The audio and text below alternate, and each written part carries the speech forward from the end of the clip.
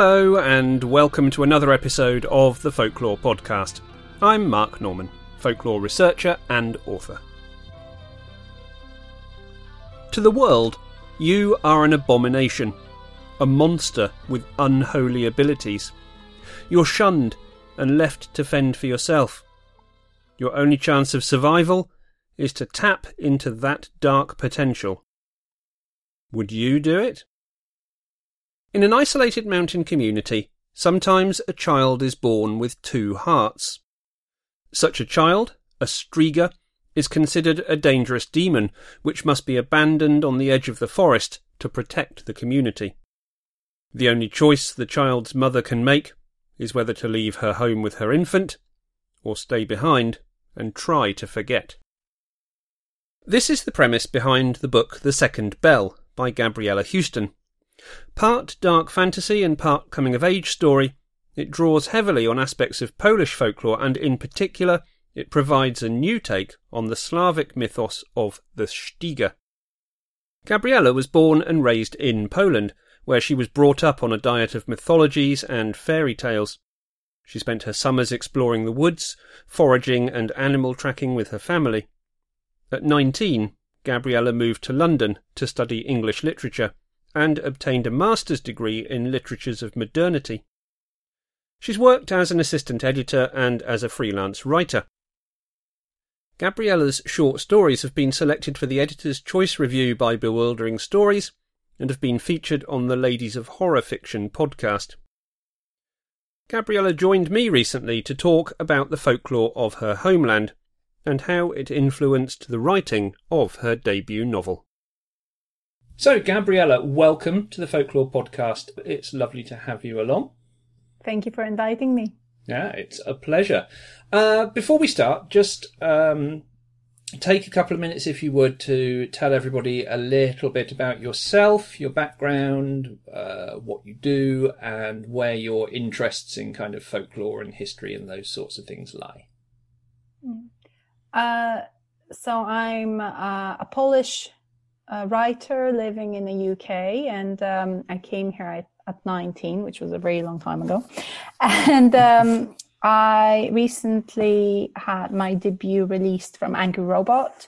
It's called The Second Bell, and it's a Slavic folklore-inspired adult fantasy novel about a striga and her mother. Now, you say it's inspired by Slavic folklore, and we'll move on to that in just a moment. But say a little bit to kind of whet the appetite of those people who have not yet read the book, or to summarise for those that perhaps have, what the general plot and premise of this story is, without going into any kind of spoilers. So, it's set in a small mountain community where every now and again a child is born with two hearts. Such a child is considered to be a demon, an aberration, and has to be thrown out of the village, abandoned on the edge of the forest as soon as possible. And sometimes the mother of such a child chooses to leave with her baby and join the community of strigas in the mountain. So it's inspired, roughly inspired by the myths of strigas, which are Slavic demons. But it's I changed it around, so it's not a straightforward retelling of any of the striga myths that exist in the Slavic folklore. It's I took certain elements. So strigas have two hearts, and they have sort of unspecified powers. But in the mythology, they're pretty much straightforward, bloodthirsty monsters. And in my book, that's how the community sees them. So when the child is born with two hearts, it's considered to be a monster, and nobody quite knows what powers strigas actually have, but they know that whatever they are, they will bring disaster and ruin upon the community. So such a child must be immediately expelled. And then we have because we have two communities. We have a human community that banishes all Strigas. And then we have the community of Strigas living in sort of abject poverty, very high up in the mountains, pretty much completely cut off from the world. And because they are essentially the same people, they have internalized this idea that what makes them Strigas is evil, and should they try and explore what they actually are and what their second hearts can do, that would turn them irreversibly turn them into monsters. So they kind of really self-police in that community, and it's all about the fear of the unknown and the fear of what, you know, you build up those fears in a community about what those people are and the results of that. Yes, and in that way, I suppose it reminded me a lot of kind of when we look back at previous centuries, that kind of interplay within a community between people who are considered to be witches and other people, or people still that goes on. Yes, absolutely, it really does. So, your version of the Striga is slightly different, isn't it, to the actual Slavic folklore, where it's more of a kind of vampiric, demonic creature? Yeah, so I mean, there's different versions of the Striga sort of stories, because the one thing about Slavic folklore and Slavic mythology is it's extremely fragmented, and you know, depending on which books you read, the accounts are often sort of self-contradictory, and it's very hard to get the kind of main canon, as it were. But by and large, yes, Strigas are monsters. Mostly they kind of wait for travelers in the woods and then sort of just eat them. They attack and eat them. Some of the constants are that they have two hearts. In some versions, they have two sets of teeth as well. That's obviously in the folklore, not in my book. Yeah. And they're usually a version, there's usually some kind of curse involved. So either they were cursed at birth or their mother was cursed. And then they're kind of doomed to become Strigas, usually after death. So they will come back as Strigas. In some versions of the story I've seen, the Strigas are born, so you might have a child that's born with two hearts, two heartbeats, and such a child would inevitably turn into a monster, whether after death or whether during its lifetime. That's not particularly consistent, but the fear that surrounds them and this fear of kind of the inevitability of them coming back to haunt the others, unless they're completely destroyed, you know, unless their like heads are cut off and whatnot. That is a constant. So, obviously this particular book, it's quite a small self-contained story. So there's not a huge amount of kind of, you know, outside world, outside, folklore, and I kind of kept it small on purpose to sort of not overwhelm the plot line. But what I wanted to preserve is this feeling from the original kind of stories of this inevitability of disaster looming, of the threat that is constantly just there under the surface, waiting to strike. If you don't follow the rules, if you don't know the right things to do, and you know the right sort of the laws to observe, then the evil will come out. Now the fear of the Striga in the original Slavic folklore is very much a known thing, isn't it? You know, it's known to be demonic. It's known what they do. But you turn that around a little bit, because I suppose in some respects the fear of the Striga in your story is more a fear of the unknown or the misunderstood. Is that fair to say, do you think? Yes, I mean, that's very fair to say. I mean, I obviously the Strigas do have some sort of powers. They do have abilities. Not to sort of give away too much, they do have abilities that go beyond what ordinary humans can do. And, you know, with any kind of power, with any kind of ability, of course, it can be used for ill. Of course, it can cause harm. So in one way, it is quite sensible to be concerned about people among you who are so much more powerful than the rest. But so, you know, there is this sense that maybe in sort of origins of the fear that kind of consumes those two communities,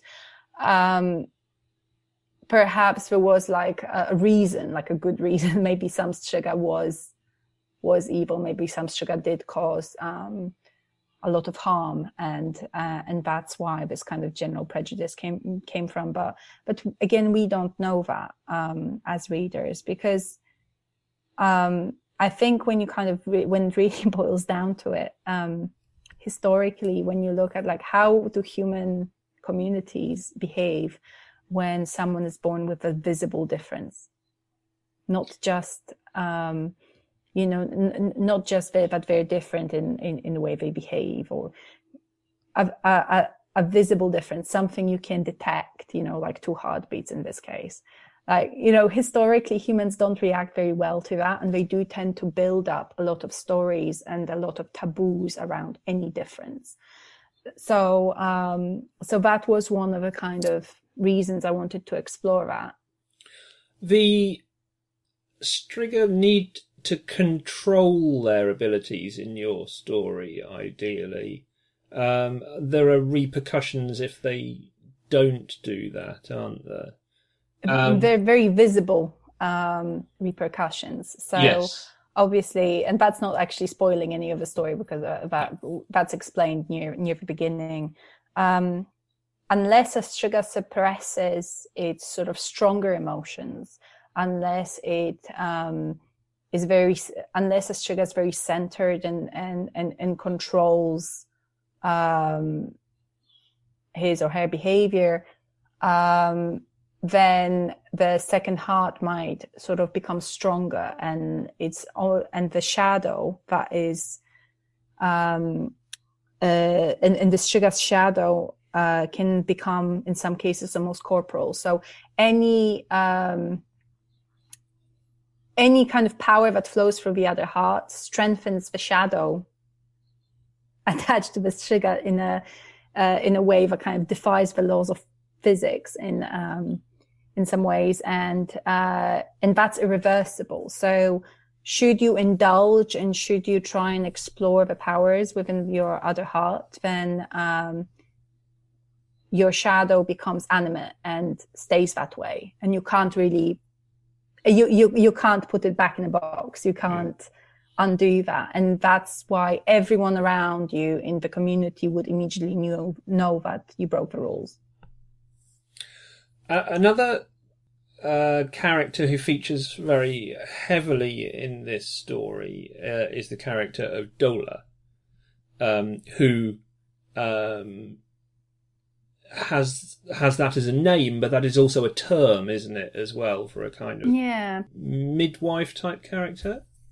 Yes. So Dolas, I mean, depending on what you're reading, Dolas were either minor goddesses or spirits that could tell the future. And that basically, Dola in Polish, in slightly archaic Polish, means fate, essentially, destiny, or the way your life is, to kind of explain it a little bit more. So not necessarily just what's going to happen, but this is your life. This is how your life unfolds.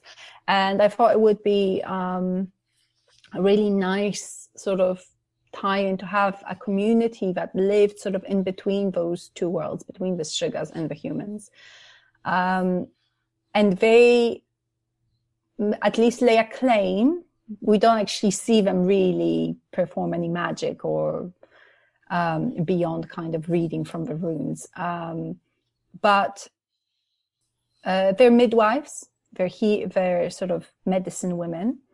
And so they are seen as having all those abilities, but they are not reviled by the human community. So there's a bit of a discrepancy there in terms of how, like intentionally, in how humans can sort of treat the same thing, but they can treat it completely differently. So the Strigas, with their powers, the potential of their powers is not explored. The potential for good in them is not of interest to the human community. They are reviled. Whereas the Dolas, who have very useful abilities, we know they're midwives, they are wise women, so they are revered. So they are balancing sort of between those two worlds, and I like to have that kind of as a link, and also as a contrast between how they're seen. So and yes, the community, all the women in that community, and they're only women, all the women in that community share the name. They're all called Dola, and it's also a term for their function and their role, on the premise that there's one fate for the world, so one name is good enough for them. Is the figure of the Dola in Polish history as a wise woman as strong as it is in British history with sort of village healers and wise women? Well, okay, so Dola, the actual creature in folklore, is quite obscure. So that is not, that is something I just read about. It's not something that like existed for a very long time. There were, of course, so there was a huge, almost like in Russia, maybe not to that same extent, but there was a huge divide between sort of the agricultural lands and the sort of peasants living in the villages and the people living in the cities. So it was like centuries apart almost. So there's stories written by a Polish sort of 19th, 20th, early 20th century writer, Bolesław Prus, where he describes some of those villages, sort of village customs, and yes, they are wise women in those stories. I mean, to what extent they're wise is perhaps disputable, but they have their they have their kind of more mystical role, where they kind of link the old folkloric traditions and the old healing ways with the Christian faith in a slightly twisted way. It's one of those stories, and I have no way of knowing if he based it on anything he heard about or, anything real at all. But in one of those stories, there's a child that is sick, and the mother consults a local wise woman, and the wise woman says, well, you have to put her inside the stove for the time it takes to tell three, to go through the rosary and pray around the rosary 3 times or something like that. And the younger son is trying to rescue his sister, and of course the sister is burned to a crisp, and the mother pulls her body out and is like, oh, the devil left her body too quickly, so unfortunately it didn't work. But there's an interesting kind of dissociation from the old sort of the way we understand like a wise woman or medicine woman here in different cultures, where there's actual evidence of their experience, I think it's not seen in the same way in the Polish countryside. But yes, of course, there's always people who claim to have knowledge beyond their peers. Oh yes, situations, and it's not always accurate, unfortunately. No, indeed. So the Dolas in your story are actually more respected than the Polish wise women of history, because they actually, like, you know, they have a quiet competence about them. So it's like here, you know, I was actually thinking about the medicine women here in a kind of pre-puritanical rule, where Cromwell, basically under Cromwell's rule, women were forbidden from taking payment for providing any services to do with sort of medical needs or midwifery, and infant death and childbirth death tripled or quadrupled or something over like a course of like 5 years, something, and which is obviously evidence of the real skills that those women brought to their villages, to their towns, and that was kind of taken away.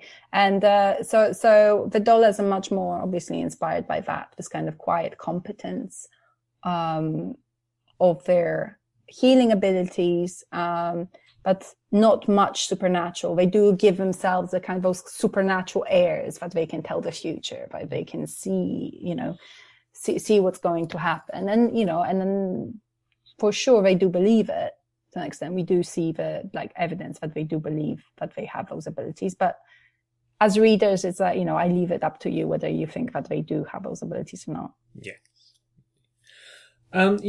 Your main protagonist Salka also has an animal friend in Munu, a falcon. Are you using that as a pure story mechanism, or do animals in Polish folklore have a role to play in stories in the same way as in your book? So, of course, animals feature very heavily in Slavic folklore, and I think animals feature heavily in many, in all folklores around the world. Well, I would probably expect, in different ways. It's mostly sort of, they're mostly separated into the useful farm yard kind, but obviously you don't want to get too close to the farmyard animals for obvious reasons, not emotionally at least. But and there's always this sense of like there might be a demonic presence in the dog or in the cat or something like that.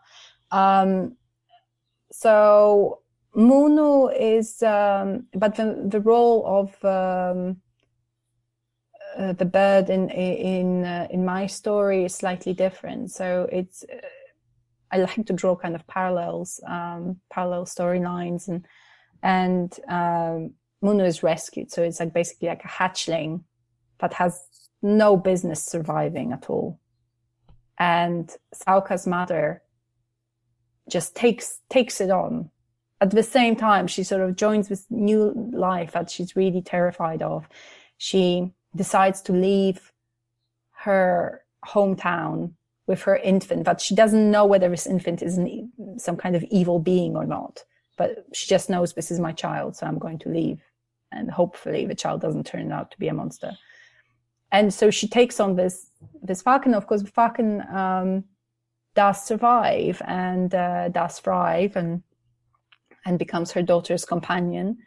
So there's all those kind of like, who do we choose to sort of help, and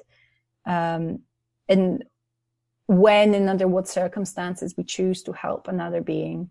That is a very kind of important theme for me. And also the fact that Munu is acts as a benchmark for Salka to kind of gauge her own. There's a period in the story where she's away from her community, and it's just this. We always judge ourselves against something. So, are we doing the right thing? Are we not doing the right thing? Is this a natural thing to do? Is this not a natural thing to do? And for Saucus, those questions are crucial. They're very, very important to her sense of identity, to her sense of self. And Moon provides a kind of benchmark, because he's a natural creature, and the way he reacts to different things can either scare her or give her a sense of comfort. It's like this kind of guiding animal, like that shows you the right way to go. Whether, of course, that's in her head again, it's this is, but this is the role he plays for her. And there are lots of questions like that. I think that you very much leave it down to the reader to make their own interpretation as to what exactly is happening, which I think it's more fun this way, to be honest. Yes, absolutely. We did an episode on the podcast last year about Slavic witchcraft, and witchcraft and magic in Slavic tradition is still very, very much alive and being used and studied in various places. What's the kind of role of folklore generally within Slavic life in modern times? Does it have any importance? Is it down to just kind of national tradition that it's important, or are people still very superstitious or very culturally aware of that side of their past? Well, so it comes and goes in waves, really. So at the moment there is a bit of a sort of neo-paganism kind of renaissance, as more young people kind of turn away from the Catholic Church. They find they look to the old traditions as out of interest, out of kind of sense of belonging to sort of some kind of like national identity. There's been long periods in Polish history and still are, where the Catholic Church tried to very actively not just discourage but erase the pre-Christian beliefs and traditions, and which is essentially why what we have now in terms of what's been preserved is just so fragmented, and it's so it requires the combined efforts of archaeologists and linguists and ethnographers to kind of try and build up an image of what those beliefs were before the advent of Christianity in sort of what's now Poland, but and not just Poland, generally, like Eastern Europe. But there's so people do every now and again. There's like a fashion for trying to kind of rediscover the roots. There was what did they call it? It wasn't Slavic Renaissance. It was it might come back to me. In the kind of late 19th century, there was this renewed interest in folklore and in the old Slavic beliefs and traditions. And throughout history, you would have like certain, like our famous romantic kind of poet, Mickiewicz wrote about Jada, which is the pagan holiday, it's like, pre-Christian holiday kind of where you can commune with the dead, spirits of the dead. And that is now pointed to as one of those kind of bulwark, like, look, this is how this was done. I mean, obviously it's like a long poetic kind of version of it, but that's how little we know for sure. So there are a lot of movements at the moment, but seen around where people try and perform those old rites, and there's certain things like this Andrzejki holiday where you would pour wax through the key and try to tell your future from whatever shape the wax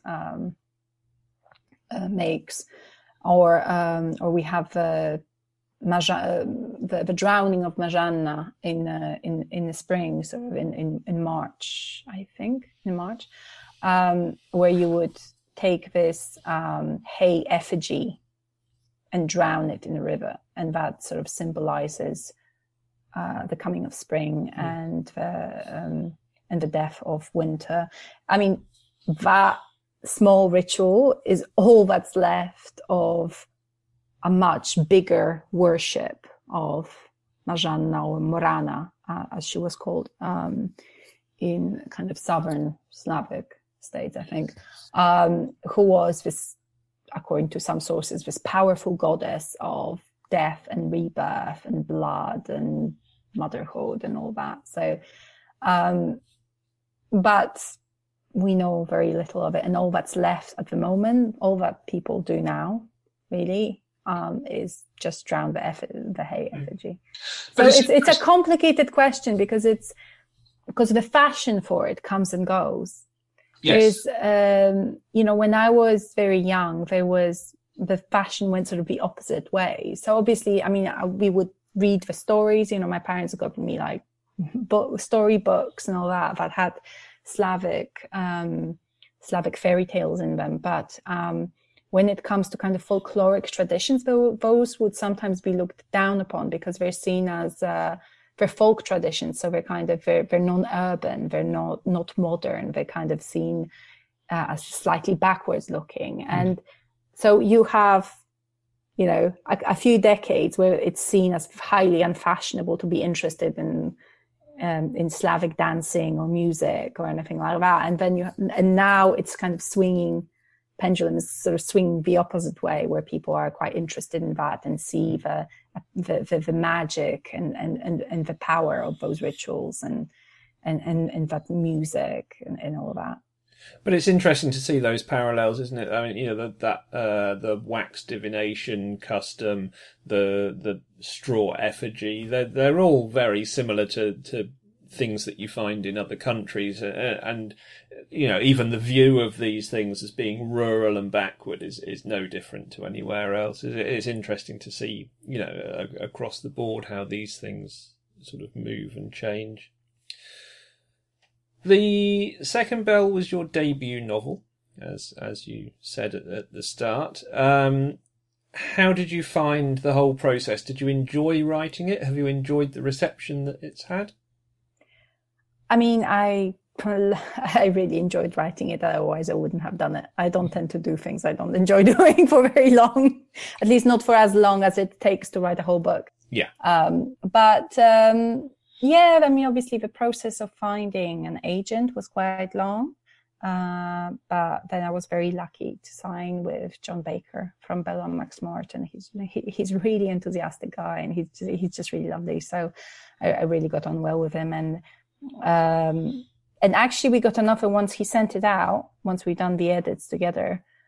We got an offer within a couple weeks, I think 2-3 weeks.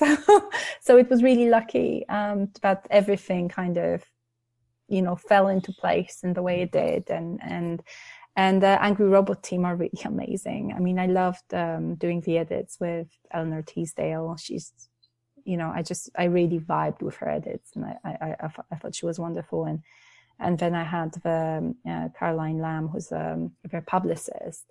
I mean, the amount of work she's done. I mean, I had worked in publishing before, so I was kind of expecting myself for nothing. I just. So I didn't know how much marketing I would get. I didn't know how much they would be willing to kind of work with me to try and maximize the publicity or whatever. And I was so pleasantly surprised. So it was a lovely experience working with them. Really lovely. I mean, I hope that people like it. The reviews in the kind of blogs and newspapers were really good. So fingers crossed it kind of continues this way. Obviously, COVID has been less than brilliant. Well, it's not been great. It's not been great for any of us as authors, certainly, particularly putting books out in the last 18 months. Yes, I mean, it did come out sort of in the middle of the third lockdown. So obviously bookshops have really struggled to kind of catch up with stocking. So, you know, of course you can still like get it from all the bookshops online. Yes. They all sell it. But just there haven't been that many that were able to sort of catch up and get in the shops because so much had come out in 3 months. So, but now is a really great time to support your local independent bookshop, and there's a great way of doing it is to go and get a copy of this. I certainly thoroughly enjoyed it, and I would recommend that anybody else does go and get a copy. No, it was wonderful. It was really good. So can we expect more from you in a similar vein in the future? Absolutely. I can't. I'm not yet allowed to talk about it. So, no, of course. But there will be things. There will be things, and I will shout about them. And will the things include folklore? Of course. There we go. That's good enough for me. I'm not quite done with Slavic folklore yet.